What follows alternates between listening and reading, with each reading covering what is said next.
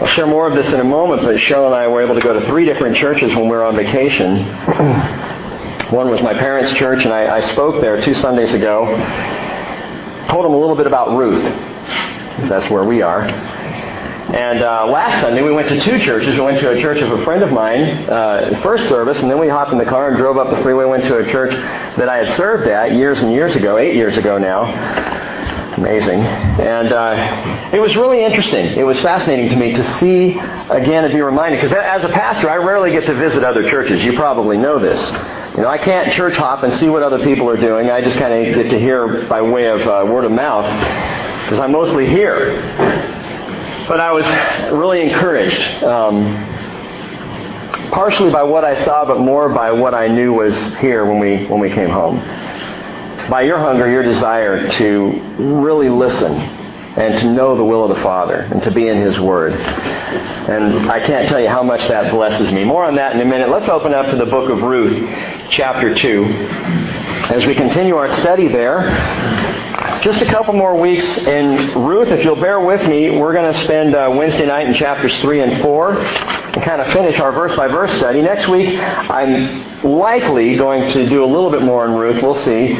We'll see if I can cover it all Wednesday night or if I need some more time in that. But for this morning, I want to talk about something that, well, it's not so much about how you and I feel. And it's not necessarily the type of message where, at least for the most part, will tickle our felt needs, our wants, our desires. It's more about someone else, someone that we need to be concerned about.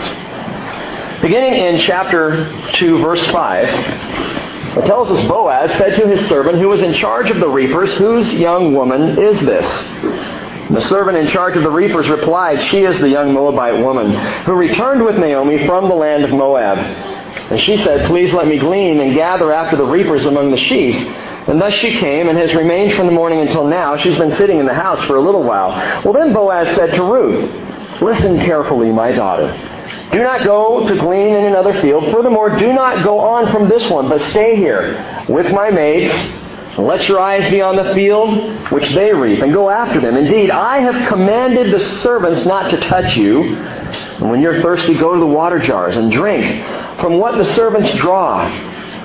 Well, then she, Ruth, fell on her face, bowing to the ground, and said to him, "Why have I found favor in your sight, that you should take notice of me, since I am a foreigner?"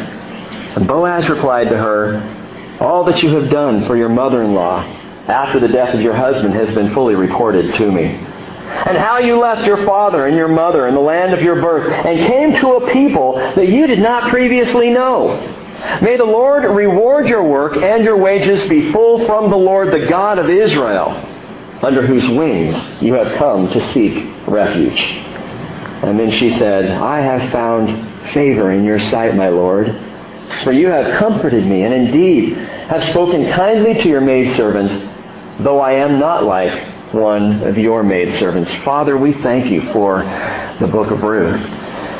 As we thank you, Lord, week in and week out for your word, which touches us and speaks to us and teaches us and raises us up as the children you want us to be. And Father, we need to remember sometimes that though we are children, we are also in the process of being matured, of growing up. We, like children, need to approach you with humility and to rest under the shadow of your wing, under your protection, but also like children, Father, we know you desire for us to grow and to learn and to have a deepening understanding and to be developed in the area of righteousness. Though we ourselves are not righteous, you are righteous, and call us to be like you are. As you said, Father, more than once in the Scriptures, be holy because I am holy. And so we want to grow up. We don't want to remain silly little children. We want to grow in the likeness of Jesus Christ and become more like our Father. So that as long as we are living, Father, in this world, we might love the way you do. And show, as Les talked about, the mercy, the compassion, the faithfulness that you show us. Only you can accomplish this, Lord. No sermon, no individual teaching, no pastor or elder, none of us on our own can accomplish this. Only you can accomplish this, Father, and we pray for this. And ask your Spirit to be working in us and on us and through us even today, that we might truly be called sons and daughters of God. Teach us now, Spirit, in Jesus' name. Amen. Well, so here's what I realized on our little vacation, our jaunt down to California. The Lord doesn't need our help to spice up the church. Kind of like some chips that I ate yesterday. Spicy Thai potato chips. Way too hot. They didn't need it. And the church doesn't need to be spiced up. It doesn't even need the Lord doesn't need for us to determine what the church should look like. He's already told us. We already know. We already have understanding of what the church is supposed to be. It seems to me that so many are trying to make the church into something. Whether it be something more appealing to the masses or something more appealing to those who attend there, trying to make it into, and we could be in danger of this, gang, trying to make the church into a rural barn community. Let's not try to make it anything other than what it is. I've used this phrase before. I desire that we would be the church, being the church. Nothing more, nothing less. How do we know what the church is to look like? Well, we have a lot of hints in Scripture. Acts chapter 2, verse 42, tells us they were continually devoting themselves to the apostles' teaching and to the fellowship, to the breaking of bread, and to prayer. It's so simple, powerful. It's right on. Teaching, fellowship. The bread of communion, I believe, is what's being talked about there, and prayer. And so we attempt to do all these things on a weekly basis, but also more often than that, I hope it's happening in your homes. I encourage you, by the way, to break bread together. If you go out to dinner with someone, if you're having a small group prayer meeting in your home, break bread together, share communion. Jesus said, as often as you do this, remember me. We have indication from the first century church, they probably did it once a week or so, but also more often when they gathered, when they got together, because that is our greatest, most intimate moment of fellowship, not only with the Lord, but with each other. When we break bread, the body of Christ, when we drink that juice, the blood of Jesus. But these are four uncomplicated facets of the church, and we don't need to be creative and add to them or detract from them. We just need to do what He's set up, follow along, be what He wants us to be. Now, when we were in California, again, we visited 3 churches. They were all unique, all very different in approach. One was very traditional, kind of an old school style church, even to the point of singing a cappella. That was my folks' church. That's the church I grew up in. The second one was about as far in the other direction as you can get. It was a church planted by a church in Australia, and now it's in South Orange County, and man, was it hip. I mean, it was very happening. And I went out of there speaking with an Aussie accent. It was great. We really were all impacted by what we had seen. And as we were there, they had a band, and the band was awesome. I mean, they were tight. Electric guitars, Hannah said, man, it felt like I was at a Newsboys concert all morning. She just loved it. And it was very cool. And then it met in a movie theater, of all places. And then the pastor got up to preach. But he wasn't on the stage. He was on the screen. They had sent the version of the Saturday night service from the night before in Australia, 17 hours difference, and sent it here and projected him up on the screen, and now he's talking from the screen. And I'm like, I could have stayed in my pajamas this morning and just watched this guy on TV. And he was funny, and he was relevant, and he was purposeful. And in his 45 minutes of talking, I began to realize I wasn't hearing the name of Jesus. I'm pretty sure I didn't hear Jesus' name, but when he said, in Jesus' name, amen, at the end of the prayer. I think that was the only time. And I realized that he brushed past 3 verses, not a passage. It wasn't as though he sat in a passage, but referenced 3 verses as he kind of skimmed right on by, compared to 15 or 20 quotes from philosophers like Frankl and Kierkegaard. His message was full of some really funny jokes and humor and some great application for living life and how to find your purpose. And I sat there just thinking, what's the point of this?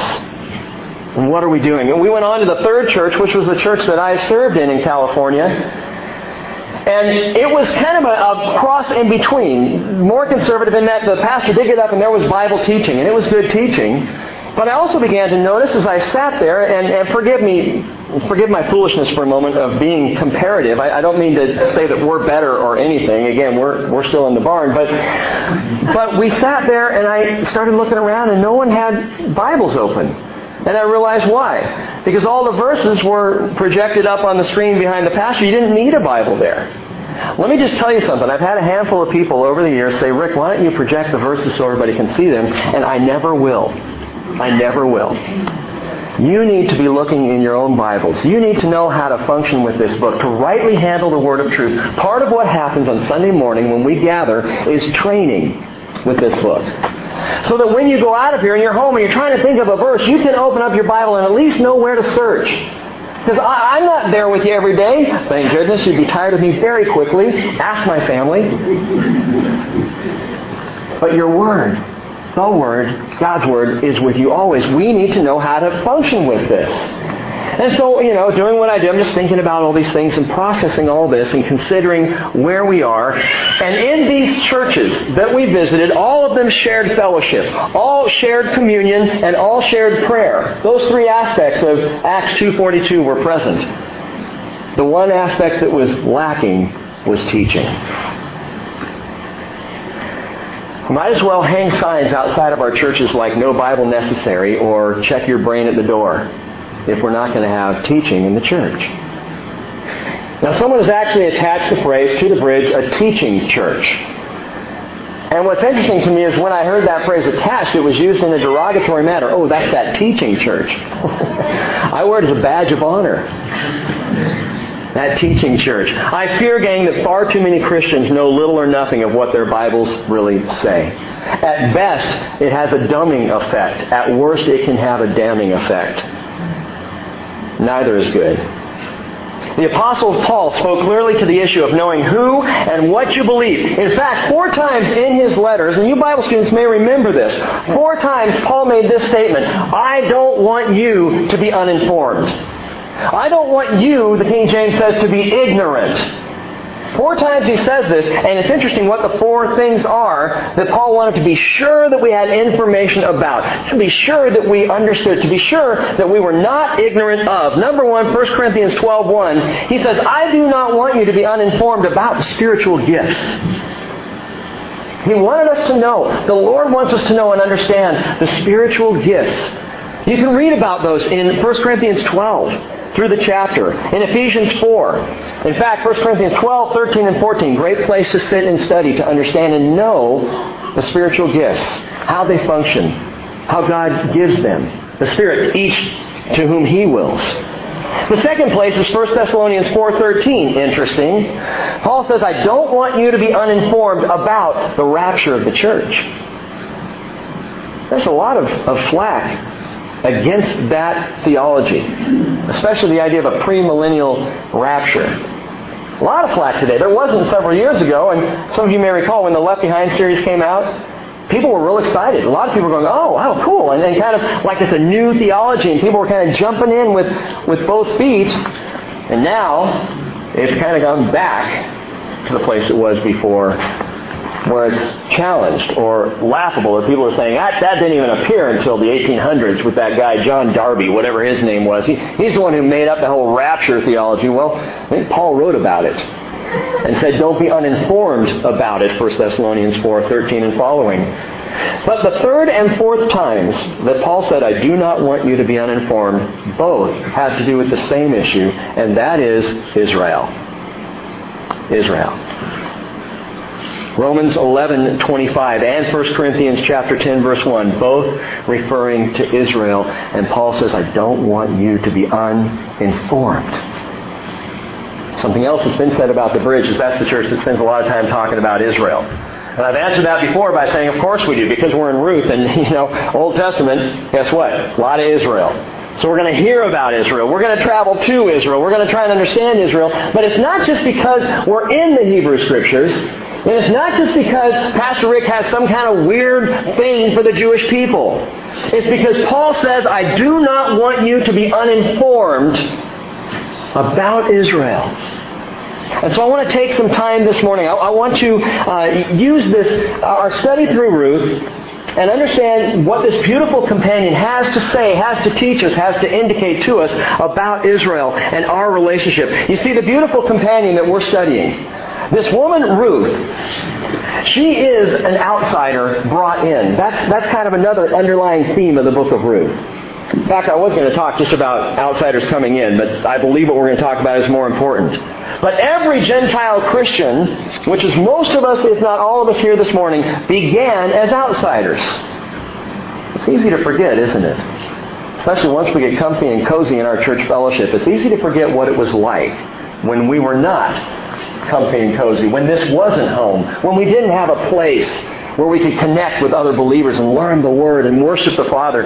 We forget what it's like to be outsiders. But we were all outsiders. Every one of us. And Ruth was that, the outsider brought in. We've seen in this book already that it's the story of the harvest. It exemplifies, in a prophetic type, it exemplifies the bringing in of the harvest. The saving of souls. The ingathering of all who call on the name of the Lord Jesus to be saved. It is the story of the gospel. Ruth. And I don't want you to be uninformed about the gospel, knowing what that is. I don't know what the statistics are. I'd like to do a survey across America. Just in America, I'd like to survey every church and every Christian and just ask the question, what is the gospel?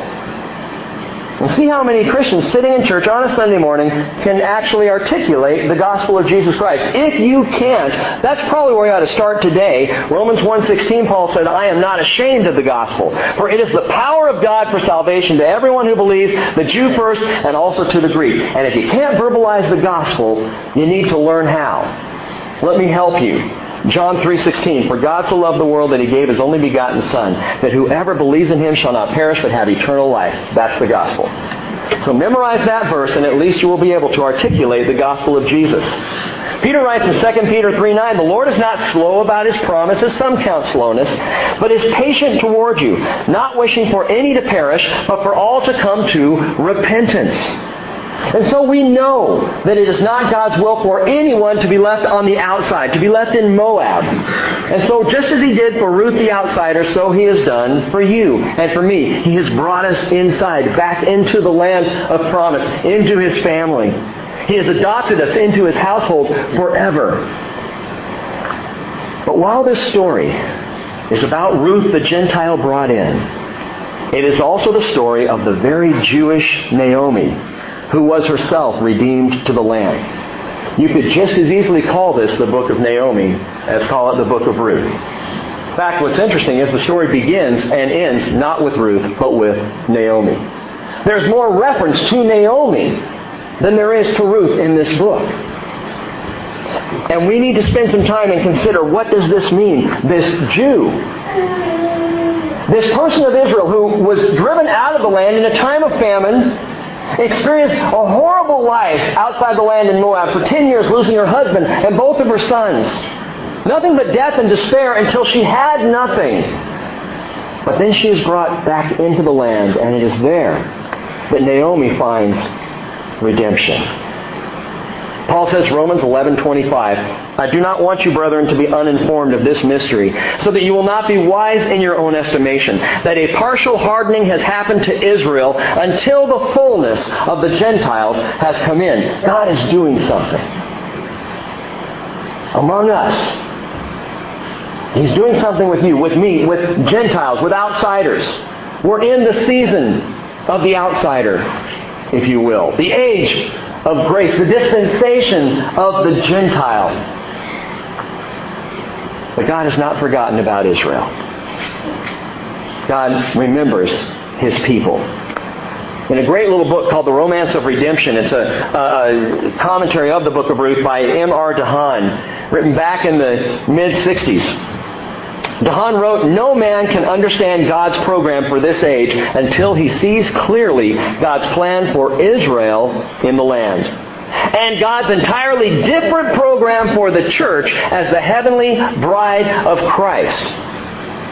Israel in the land, the church is the bride of Christ, two different programs, two things that God is doing that do impact each other. Don doesn't believe we can even understand what God's doing in the world today unless we understand what's going on with Israel. And that understanding, my friends, begins with this one. And I've truly come to believe this. We owe an incredible, eternal debt of love to Israel and the Jewish people. We owe them.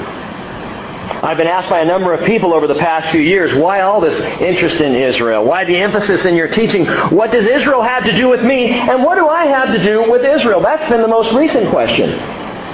Yeah, it's fun to talk about, and it's interesting to learn the history and all that if you're into that, but what does that have to do with me? And what do I have to do with the Jews? I'd like to try and answer some of that with a little help from Ruth today. Remember that the book of Ruth is not only a historical story, but it's a prophetical story as well. Each character paints a picture in prophecy. Even the backdrop of Ruth, that backdrop of the harvest. And what's interesting to me is the historical Jewish Bible, not the Jewish Bible today, but the original placement of the Scriptures in the Tanakh placed the book of Ruth in a section called the Nevi'im, which is the prophets. Now, today if you look at the Jewish Scriptures, you'll see Ruth along with some of the other stories in the Psalms and Esther stuck over there. But early on, Ruth was among the books of prophecy. Because Naomi, as we've already seen, is a precious type of Israel. Boaz powerfully portrays our Redeemer, Jesus Christ. Ruth beautifully reveals the church, the bride of the kinsman Redeemer, the bride of Christ. Ruth, the bride of Boaz. But Naomi shows us something of Israel. And I believe by looking at the relationship of Ruth and Naomi, we can begin to understand something of the relationship between the Christian and the Jew. It's an important relationship. Understand that it was through Naomi and Boaz, two Jews, that the Gentile Ruth found her salvation. Without them, she would have remained in Moab. Without them, she would not have found her connection, her tie to Jesus Christ, even being in that genealogy listed in Matthew 1 and Luke 3. And in the same way, our salvation, my friends, has come through the Jews. Some might say, hang on there, I'm a Christian, not a Judean. How can you tell me my salvation's come from the Jews? My salvation comes from Jesus alone. How can we say that the Jews are somehow responsible for my salvation? And my friends, this statement would appall many in the historical church. A lot of great leaders would be absolutely sickened at the thought, would reject it outright. Leaders like Martin Luther, who had no use for the Jews. Leaders like Augustine, who said, their time is over. They missed their chance. Now it's our shot. Well, there was a Samaritan woman who once questioned Jesus about her outsider people's status, their place in God's overall plan. Listen to what Jesus said, John 4:19. The woman said to him, Sir, I perceive that you're a prophet. Right on. Our fathers worshipped in this mountain, and you people say that in Jerusalem is the place where men ought to worship. And Jesus said to her, kind of wiping the whole slate clean, He says, Woman, believe me, an hour is coming when neither in this mountain nor in Jerusalem will you worship the Father. You worship what you do not know. We worship, we Jews, He's saying, we worship what we know, for salvation is from the Jews. So don't take my word for it, take Jesus' word for it. Salvation is from the Jews. Let that settle for a moment. Salvation is from the Jews, Jesus says. Literally, salvation comes from the Jewish people. Well, how can that be? Well, there's several different things we could consider. One, the Bible, for the most part, was written by Jews, and without the Bible, we wouldn't have the source or the understanding that God so loved the world that He gave His only begotten Son. In fact, with the exception of Luke and a couple of lines written by Nebuchadnezzar, a few little places here and there, the Bible is exclusively written by Jews. So I'll tell you something, if you want to understand the Bible better, you need to understand the Hebrew culture. It makes a huge difference in the reading and the impact of the Word. We also know that the church itself was started almost exclusively by Jews in Jerusalem. The apostles were all Jews, by birth, and by upbringing, and by faith. The early believers in the church were completely Jewish. In fact, if you read through the book of Acts, all the way through chapter 7, it was 100% a Jewish church. It wasn't until chapter 8 When God said, all right, I told you I wanted you to be my witnesses not only in Jerusalem, but Judea and Samaria and all the ends of the earth, so persecution broke out. And in Acts chapter 8, finally the church dispersed and started to spread out. It was after that, coming up in about Acts chapter 15, where suddenly the very Jewish church in Jerusalem had to have a council meeting to decide whether or not they were going to allow Gentiles in. It was a Jewish movement. Even the Romans considered Christianity to be a Jewish sect, an offshoot. They met in the temple. They kept Sabbath. They kept circumcision. The same traditions were kept by the first century church that had been kept for 2,000 years. And we understand that Jesus himself was a Jew from the tribe of Judah, which is where, by the way, the name Jew comes from, Judah. It's called the Lion of the tribe of Judah in Revelation chapter 5, verse 5. But I don't need to tell you how much this world has hated the Jew.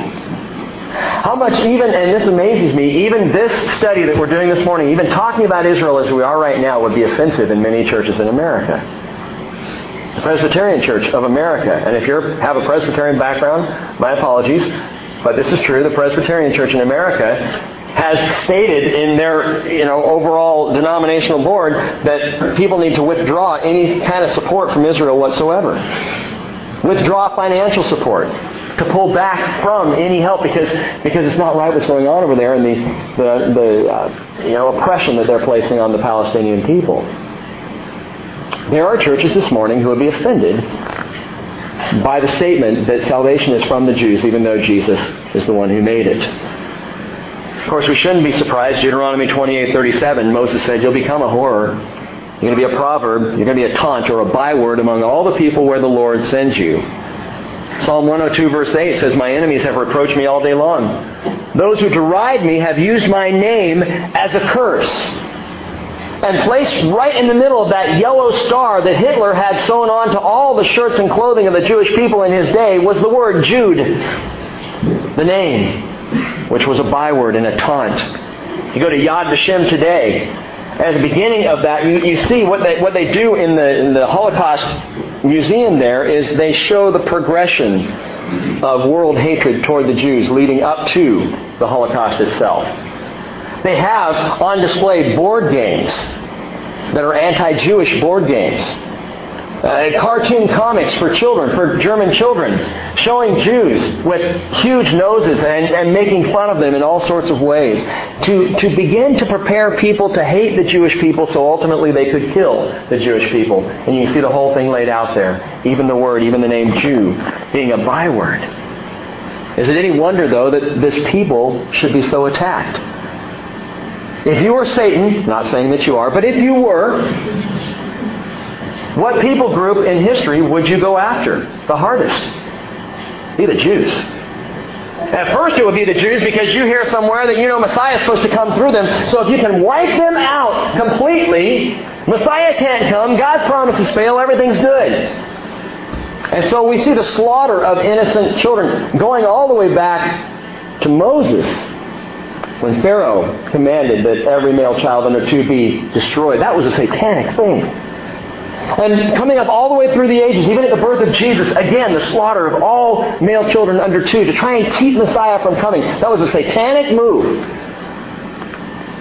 And in Hitler's day, and actually all through the ages, they are the chosen ones through whom God determined to send His Messiah, another very Jewish word, into the world. And Satan has chosen this people group to attack more malignantly than any group has ever been attacked in the history of the world. They shouldn't have survived. They shouldn't be here. There should be no nation Israel, but there is. And it's not happenstance that brought it to be.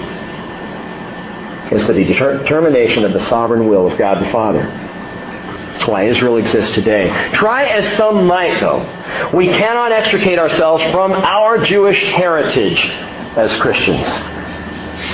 But it's not a heritage that concerns me. It's our current and future relationship that must be understood because, and listen to me, our greatest blessing necessitated Israel's greatest tragedy. The fact that we sing songs of praise to the Lord this morning, that we understand God's grace, that we are the outsiders brought in, it necessitated a tragedy of historic proportions Again, M.R. Dahan wrote the following. He said, Israel must be set aside and banished from her land to pine away among the nations in order to bring in the bride of her kinsman redeemer, the church. Just like Naomi, banished from the land, driven from the land because of famine.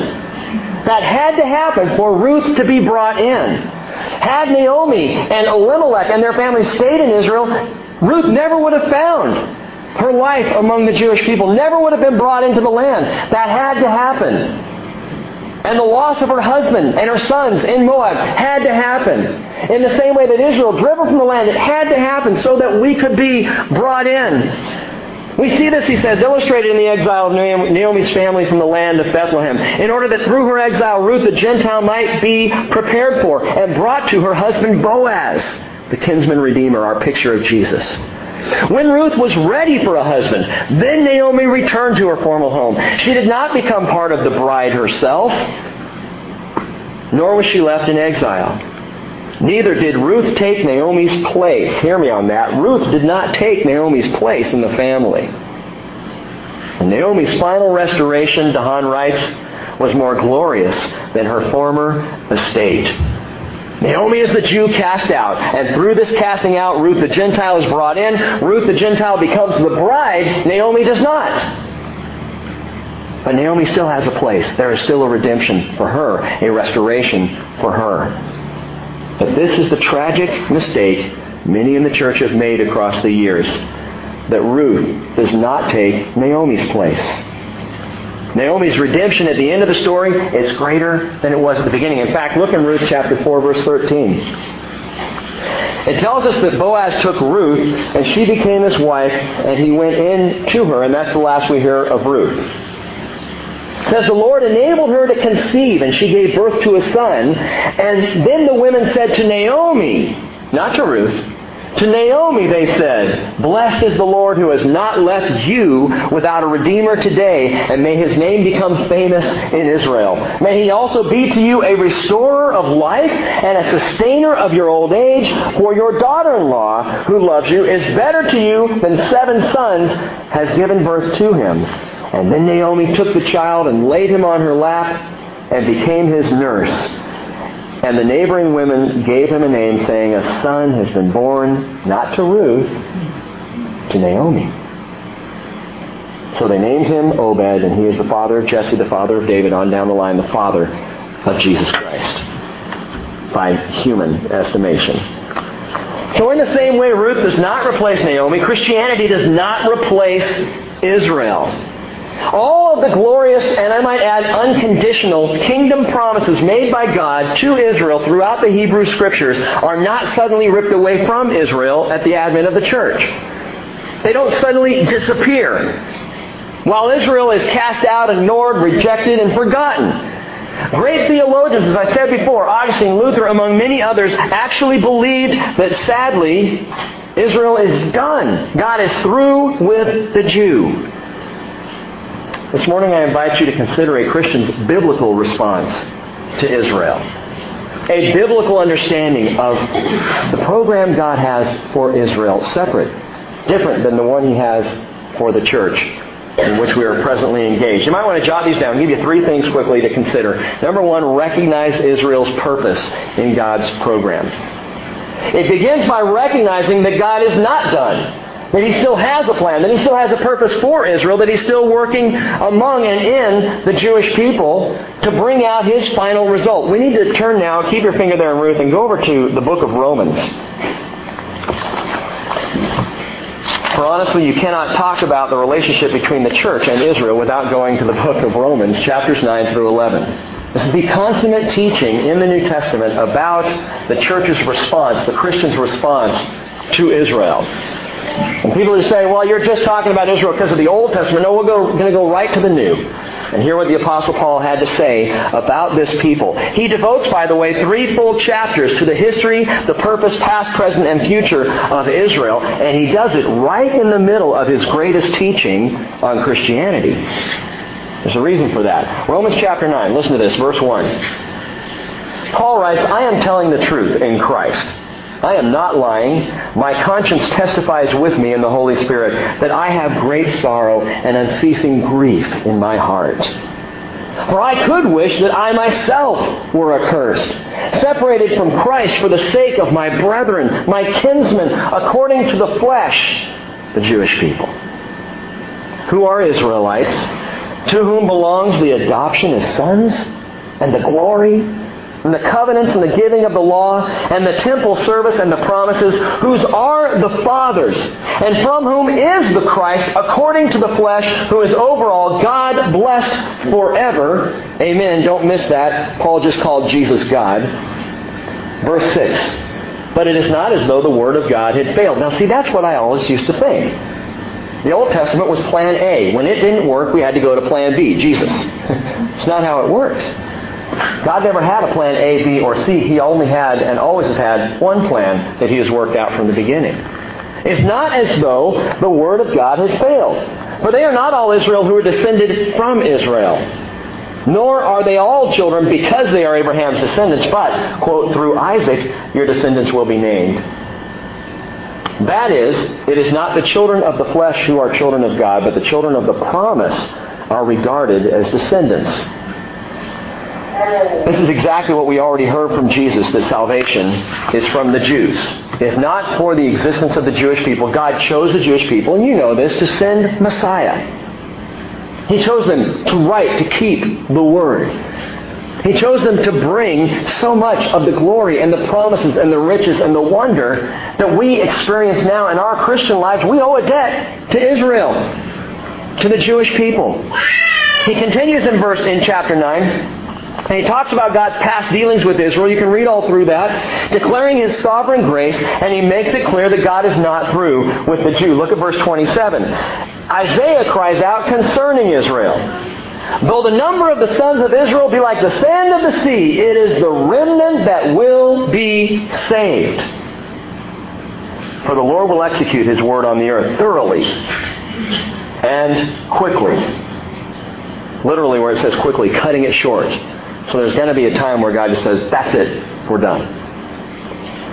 Verse 29, just as Isaiah foretold, unless the Lord of Sabaoth, which is Lord of hosts, had left to us a posterity, we would have become like Sodom and would have resembled Gomorrah. Unfortunately, there are many today who believe the Jewish people are like Sodom and Gomorrah. They're done. Their history, they're wiped out.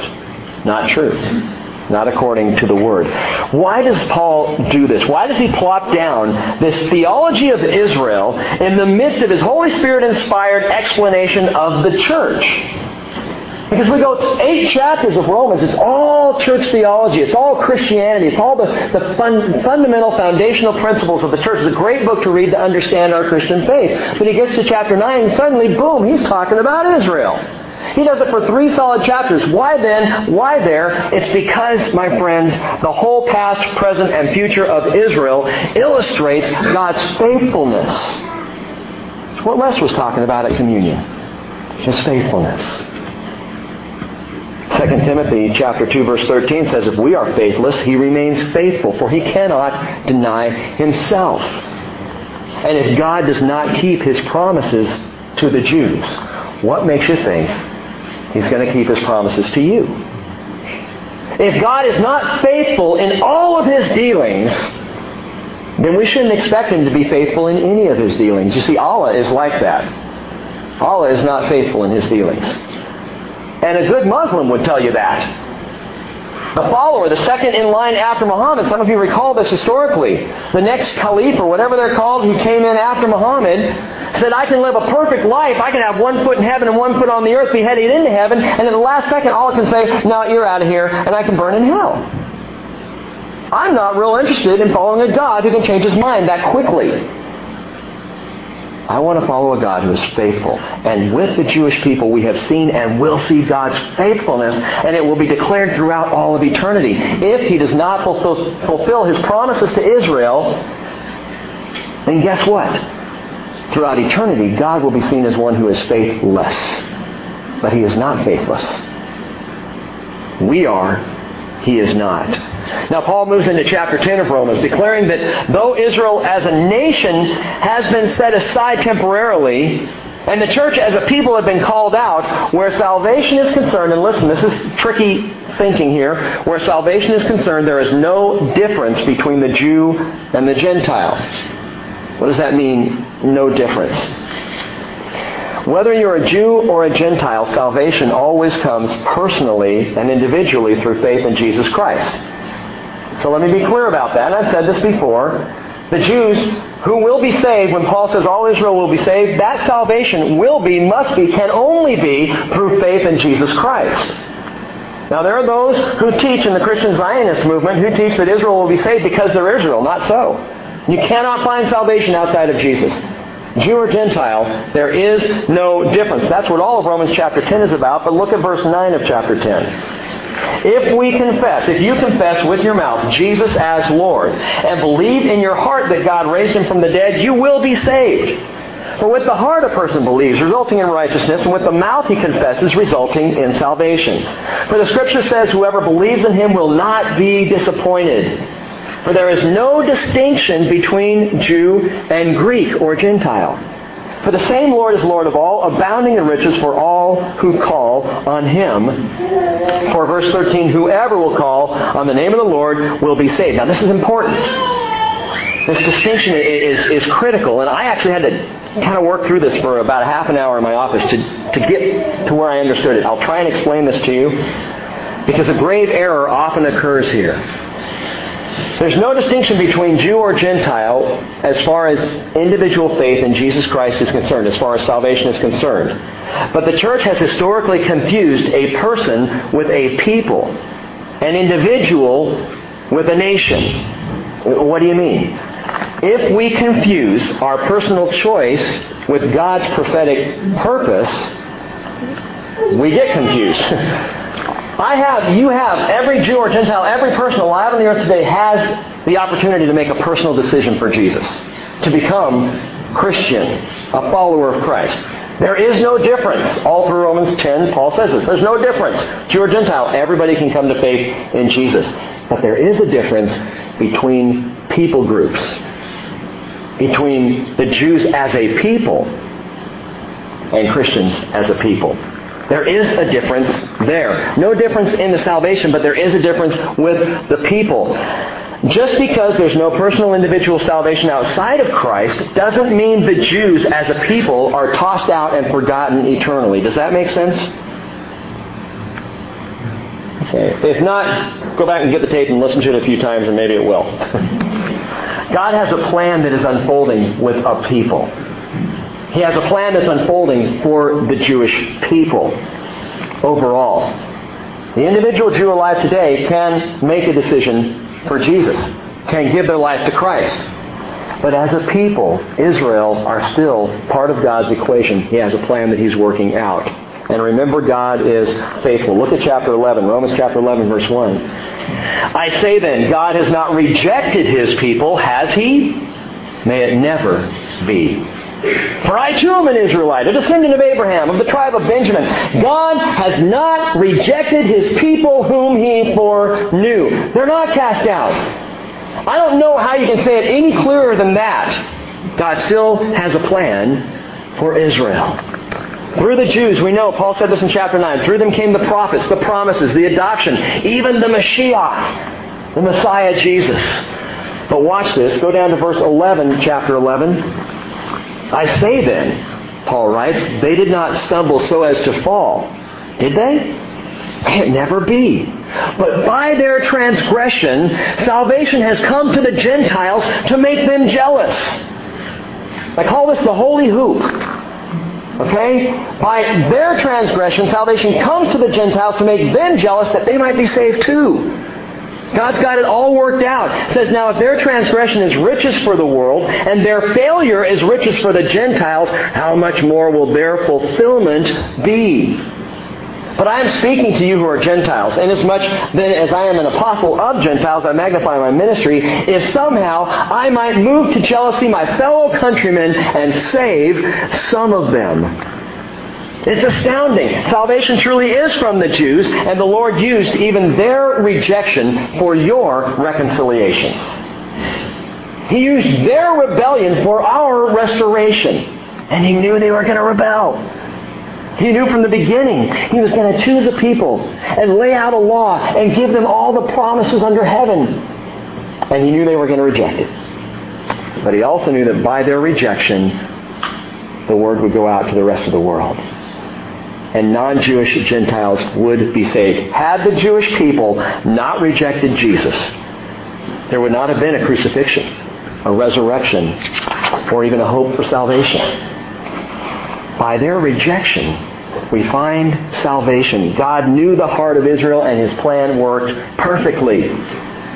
They are called the chosen ones because they were the instrument God used to bring salvation to mankind while revealing His grace and glory for all eternity, and that's something we need not forget. The whole purpose of life, the whole purpose of the world is not just salvation. The purpose is the glory of God. Because this life is going to end. We're going to experience our salvation. We'll be in the presence of the Lord, but it's not over. There's an eternity that follows that. And what God is doing right now is declaring His glory, His faithfulness, His mercy, as much as He's declaring a path to salvation for us. I wonder if there will be a day, sometime in eternity, where we actually start to just forget the fact that we were even saved. Because we are so wrapped up in the glory of God. It'll probably happen. And then we'll remember again the mercy, the grace that He showed us, and we'll praise Him even more. But the glory of God is the issue. The glory of God is the focus. And that's part of the reason why He's still holding on to Israel. Because He will be glorified in the fulfillment of His promises to them. So we recognize Israel's purpose. But Paul cautions the Gentiles. He cautions us, number 2, to realize our place in God's program. Recognize Israel's purpose, but realize your place, my place, in what God is doing. Ephesians 2:12, remember that you were once separate from Christ, excluded from the commonwealth of Israel, and strangers to the covenants of promise, having no hope and without God in the world. But now in Christ Jesus, you who formerly were far off, we could say living in Moab, you who were outside, Paul says, have been brought near by the blood of Christ. And Peter writes in 1 Peter 2:10, you once were not a people, but you are the people of God. You had not received mercy, but now you have received mercy. You could call this Ruthian Christianity. It's a recognition that I, like Ruth, was not a people, but now am a part of a people. I had not received mercy, but now I have received mercy. And we would do well to humbly and gratefully and graciously accept the overwhelming gifts of God's grace brought to us through Jesus Christ via Israel. Can you imagine a child at a birthday party or on Christmas morning, upon opening the gifts, the child cries out, "Wow, I deserve this!" Tearing open another gift and saying, "Yep, I earned that one." Opening a third and say, "Boy, I worked hard for this." As parents, wouldn't you stop giving gifts? I mean, in a heartbeat, I thought, can you give those back because you did nothing to deserve this. You didn't do anything to earn me. We give these gifts on your birthday, Christmas morning, whatever. We give these gifts because we're good people to our kids most of the time. God says, if you, being evil, know how to give good gifts, how much more does your Heavenly Father know how to give good gifts to those who ask? Romans chapter 11, verse 17, Paul says, if some of the branches, talking about Israel, were broken off, and you being a wild olive were grafted in among them, and became partaker with them of the rich root of the olive tree, do not be arrogant toward the branches. But if you are arrogant, remember that it is not you who supports the root, but the root supports you. You'll say then, well, branches were broken off and I might be grafted in. Quite right. They were broken off for their unbelief. But you stand by your faith. Do not be conceited, but fear. For if God did not spare the natural branches, He will not spare you either. Behold then the kindness and severity of God. To those who fell, severity. But to you, kindness. If you continue in His kindness, otherwise you also will be cut off. Paul makes it clear. It goes to our heart, our attitude as Christians. We don't support the root. You might have a missionary in Israel that you support. You might support some kind of a Jewish fund over there, but guess what? You're not supporting Israel. You don't support the root. The root supports you. The riches of the glory of Christ, of the Word of God, of our spiritual inheritance comes from and through the people known as Israel. Ruth chapter 2, in verse 10, it tells us that Ruth had the right attitude. When she approaches Boaz, when she sees what he's doing, how he's blessing her, it tells us Ruth fell on her face, bowed to the ground, and said, "Why have I found favor in your sight that you should take notice of me, since I am a foreigner?" Every time words of worship and praise slip out of our mouths, my friends, we need to realize we are foreigners who are brought in. The attitude of thanksgiving for what has been done that allows us the freedom and the joy of worship and connection to God the Father and His Son, Jesus Christ.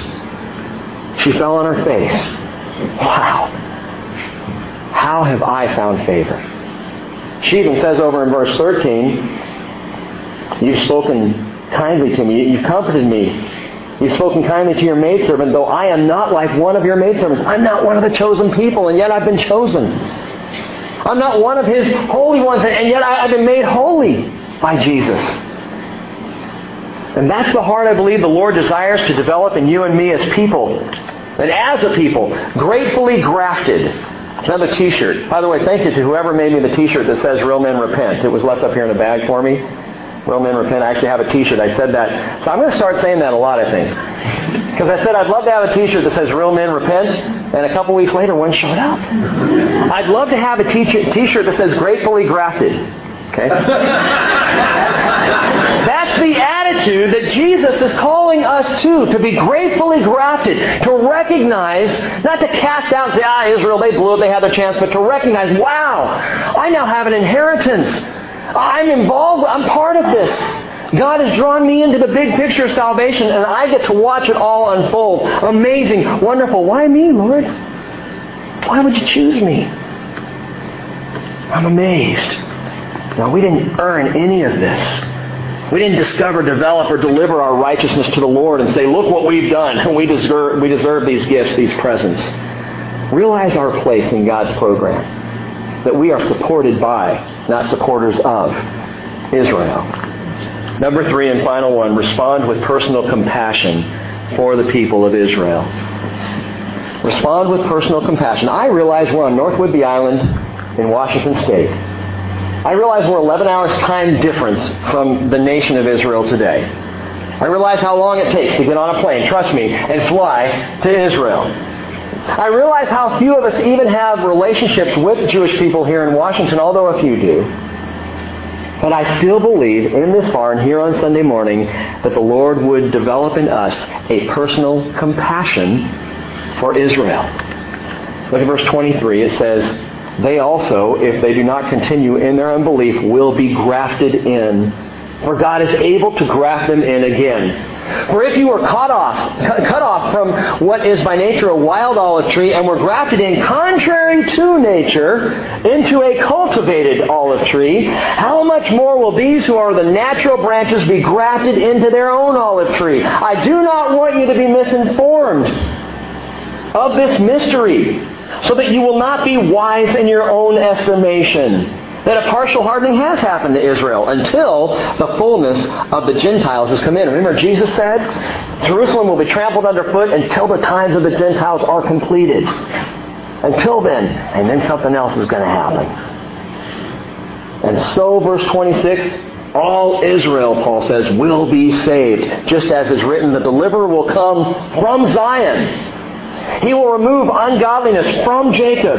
This is my covenant with them when I take away their sin. This is a quote from God. This is my covenant promise to Israel. I will remove their sin. I will come from Zion. I will save. I will rescue Israel. God made that promise. I didn't. You didn't. The Lord says, this is my covenant. And I'll tell you something, my friends. When God makes a covenant, it stands. There's only one covenant that God ever made with Israel that was conditional, and that was the Mosaic Law. Long before that, God said to Abraham, I will bless you. And through you, all the nations, all the peoples of the world will be blessed. And I will bless the one who blesses you, Abraham, and I will curse the one who curses you. Boy, I hope that we don't end up cursing Israel as people or as a nation. By the way, I saw something that was interesting to me. Rudy Giuliani, and this is not a political statement. Well, it kind of is, but I'm not promoting him as a candidate. I know there are a lot of things that especially the Christian right in America are concerned about with Giuliani as a possible candidate for the Republican Party. But he did come out just the other day and make a statement, a bold statement that I haven't seen any other candidate make, and it really impresses me. He said, we have no business supporting a Palestinian state which will just raise up a state of terror against our friends Israel. Wow. I agree with that. Big time. Respond with personal compassion for the people of Israel. Verse 28 says, for the standpoint of the gospel, they are enemies for your sake. But from the standpoint of God's choice, they are beloved for the sake of the fathers. For the gifts and the calling of God are irrevocable. And we take that verse and we apply it to ourselves. But it's applied here to Israel. The gifts and the callings of God are irrevocable. Just as you once were disobedient to God, but now have been shown mercy because of their disobedience, so these also now have been disobedient, but because of the mercy shown to you, they also may now be shown mercy. For God has shut up all in disobedience, so that, watch this, so that, underline this if you will, so that He may show mercy to all. Isn't that what Les was sharing at communion? I get tickled every time I hear the communion message flow right into where I know we're going. That God would show mercy. That's the big picture. God makes it crystal clear what His intentions for Israel are. Again, it's that holy hoop. The Jewish rebellion leading to Gentile redemption, leading to Jewish restoration. And God knew it was all going to work out that way, and that's the plan that He laid in from the beginning. Why was Boaz, go back to Ruth now, why was Boaz so kind to Ruth in the first place? And there's a one-word answer for that, Naomi. Naomi. Verse 11 says, Boaz replied to her, all that you have done for your mother-in-law after the death of your husband has been fully reported to me. And how you left your father and your mother in the land of your birth and came to a people that you did not previously know. May the Lord reward your work and your wages be full from the Lord. Which Lord? The God of Israel, under whose wings you have come to seek refuge. Boaz had a heart for Ruth before he had even met her because he had heard about her kindness to Naomi. Ruth, the Gentile, outsider brought inside, that picture of the Christian, showing kindness to Naomi, the picture of the Jewish people. And it's interesting, by the way, to note there's a parallel passage to those two verses, Ruth chapter 2, verses 11 and 12, in Matthew chapter 25. It's called the parable of the sheep and the goats. It's a final judgment of nations. It's not judgment day as some think it is. It's a judgment actually that follows the tribulation period, where Jesus sits on His throne and judges the nations. And His judgment of the nations is based on how they treated Israel during that time of tribulation. Where do you get that? Matthew 25, verse 40, Jesus said, truly I say to you, to the extent that you did it to one of the least of these brothers of mine, even the least of them, you did it to me. Again, that's a passage we take and we spread out to these brothers of mine being all people. You can do that, but the context indicates that when Jesus says these brothers of mine, He is talking about His brothers in the flesh, Israel. To the extent that you visit them in the prisons, to the extent that you feed them when they're hungry, clothe them when they're naked, visit them when they're sick, to the extent that you did it to the least of these brothers of mine, Jesus says, you did it to me. Jesus, I believe, is impressed. In the same way that Boaz was impressed, Jesus is impressed when we as little Ruths care about Naomi, have compassion for, and show mercy toward Israel. An entrance into the millennial kingdom of Christ has everything to do with how a person treats Jesus' brothers, Israel. Psalm 122, verse 6 says, "Pray for the peace of Jerusalem. May they prosper who love you. May peace be within your walls and prosperity within your palaces. For the sake of my brothers and my friends, I will now say, may peace be within you. For the sake of the house of the Lord our God, I will seek your good." And I invite you to ask yourself this question today. What are your intentions regarding Israel? What are your thoughts toward the Jewish people? You might say, well, Rick, what can I do? Again, here, North Whidbey Island, separated way away from Israel and Jewish people in general. You can begin by recognizing their purpose in God's plan. Having a correct biblical theology considering Israel. You can humbly realize your place in God's plan. And you can personally show compassion for the Jewish people. How do I do that? Start with prayer. Pray that they will come to that point of acceptance and understanding, not just as individual people, but as a people. Pray for the salvation of Israel. Pray for the peace of Jerusalem.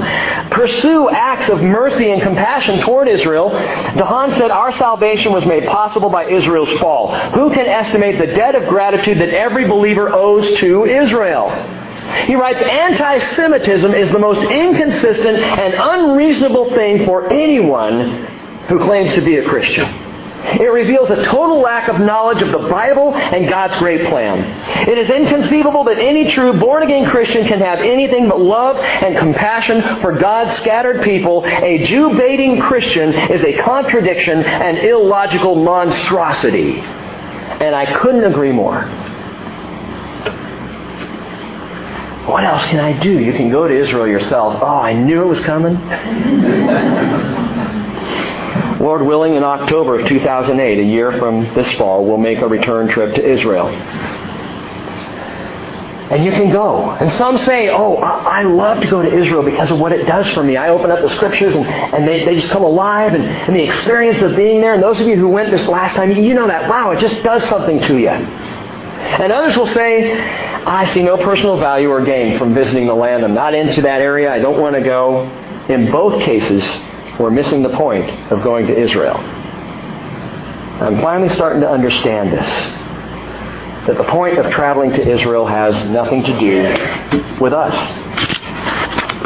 It has to do with the solidarity that we show the Jews as a people.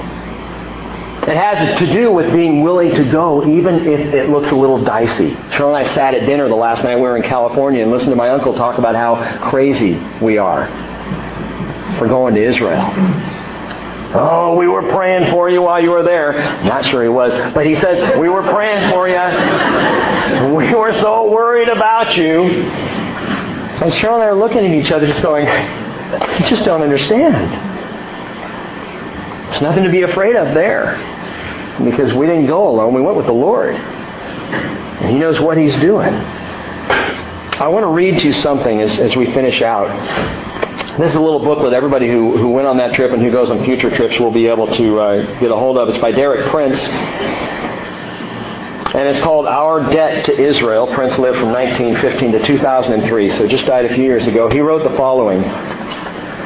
Few Gentile Christians are aware of the deeply ingrained but seldom stated attitude of the Jews toward them. The Jews have suffered persecution in many different forms from many different peoples, but, and listen to this, in their view of history, their cruelest and most consistent persecutors have been Christians. Before we reject this view as untrue or unfair, let's briefly glance at the kind of historical facts upon which it is based. In the Middle Ages, the Crusaders, on their way through Europe to liberate the Holy Land, massacred entire Jewish communities, men, women, and children, numbering many hundreds. Later, when they succeeded in capturing Jerusalem, they shed more blood and displayed more cruelty than any of Jerusalem's many conquerors before them, including Islam, including the Muslims, except perhaps under the Romans, under Titus. All this they did, and this is the sad part, in the name of Christ, with the cross as their sacred emblem. For this reason, I'm personally never happy to see any genuine presentation of the gospel described by the word crusade. Later still, in the ghettos of Europe and Russia, it was Christian priests carrying crucifixes who led the mobs against the Jewish communities, pillaging, burning their homes and their synagogues, raping their women, and murdering those who sought to defend themselves. Their justification for this was it was the Jews who had murdered Christ.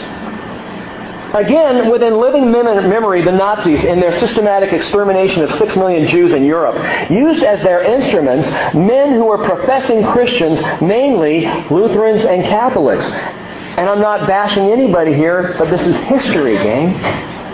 Furthermore, no major Christian group in Europe or elsewhere raised their voices to protest or condemn the Nazi party against the Jews. No Christians stood up and said, hey, maybe what's going on, maybe that's not good.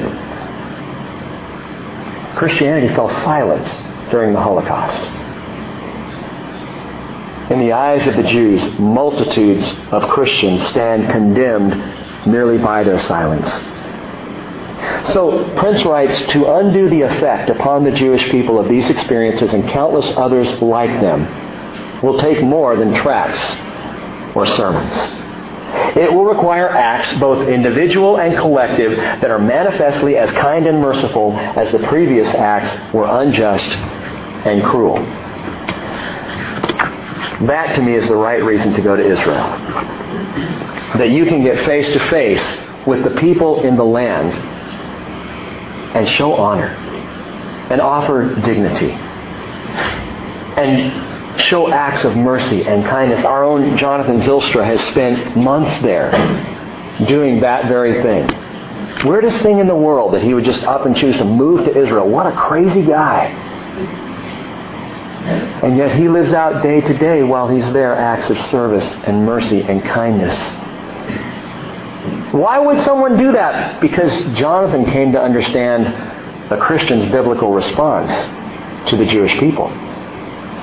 You know someone Jewish at work, show them kindness. Show them mercy. Honor their faith. You'll have a much more likely chance to share Jesus with them if you do it through the Old Testament and through Judaism than you will coming as a Crusader Christian. And when you go to Israel, notice I said when, not if. When you go to Israel, you will find that there is an attitude of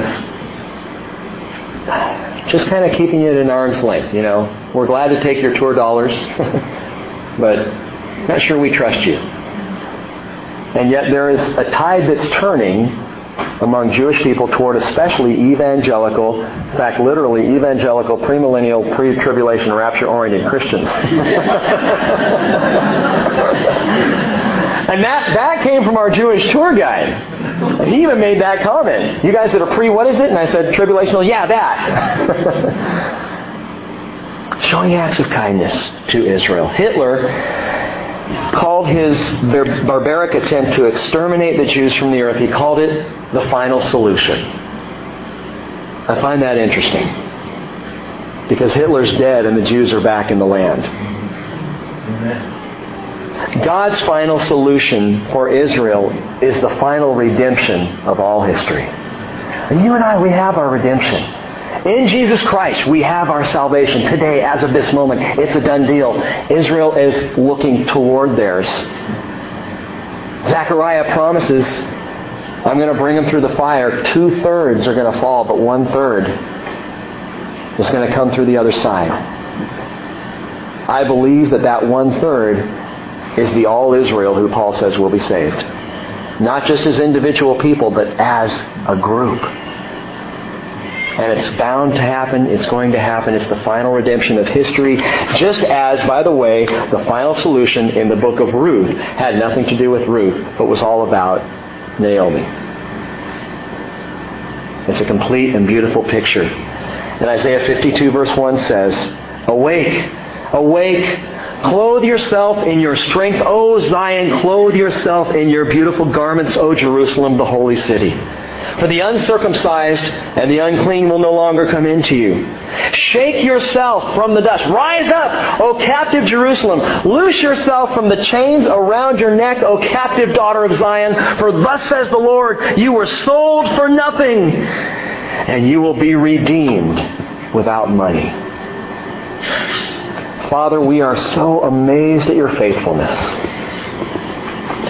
And we recognize that though we can praise you all the day long for our salvation, it is your completion of all promises and plans that will bring about the great glory that you so richly deserve.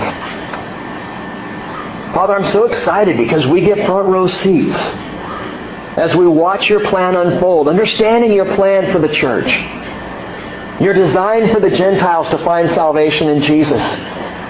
But now that we're saved, it's as though, Father, we're sitting front row in a great auditorium, and the stage is set, and Israel is back in the land, and Lord, we get to watch this happen.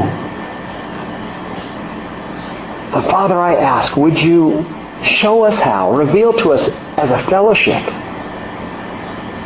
how we can not just sit and watch it happen, but how we can take part in making it happen. Father, I ask for opportunity.